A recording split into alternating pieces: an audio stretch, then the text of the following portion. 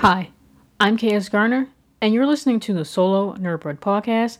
Today, for another edition of Movie Monday, I'll be reviewing the film Army of the Dead, directed by Zack Snyder. Following a zombie outbreak in Las Vegas, a group of mercenaries take the ultimate gamble, venturing into the quarantine zone to pull off the greatest heist ever attempted. Again, this film was directed by Zack Snyder, so that should tell you right there what kind of film this will be. And this review is coming from someone who doesn't typically care for zombie or action films in general ever since they turned 25. So, just like this film, take from my review what you will. Conflict within the bloodlines as a plot point is just total BS to me.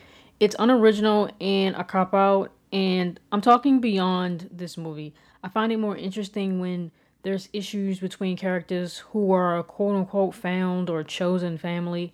Birth connections can't be conveniently exploited in that situation. Writers can go down another path of seniority or longevity between friends. This explores a great complexity that I believe adds depth to a story and characters' decisions. The NPCs always die first as the sacrificial lambs. Any main character deaths are martyrs. This determines screen time and significance to the story when evaluating who dies and when. There were too many characters for room to breathe personality-wise. The pilot, the locksmith, the demolition expert, the security guy, and the marksman were the personalities of the entire crew. Batista is the lead with the least amount of personality. He's just there to sell the movie, basically. He wasn't even the quote-unquote hard-ass stereotype, which works in his favor as an actor, but against him as a character in this particular film. His character doesn't give what you would expect, which is a bit disappointing. On the other hand, refreshing.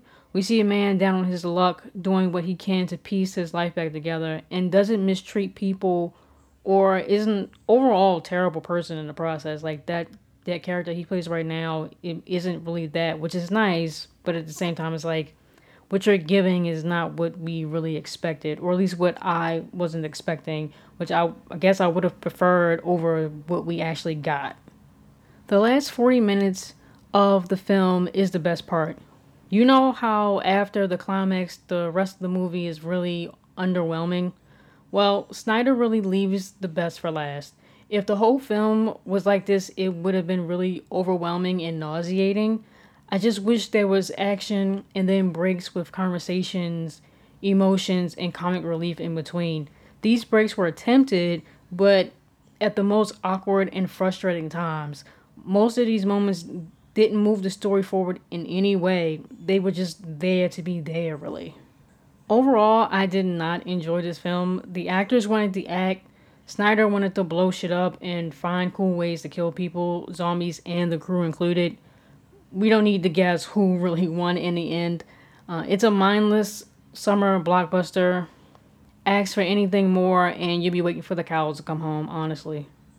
Again, this has been another edition to Movie Monday featuring the film Army of the Dead. I'm KS Garner, and you've been listening to the Solo Nerdbird podcast. Thank you.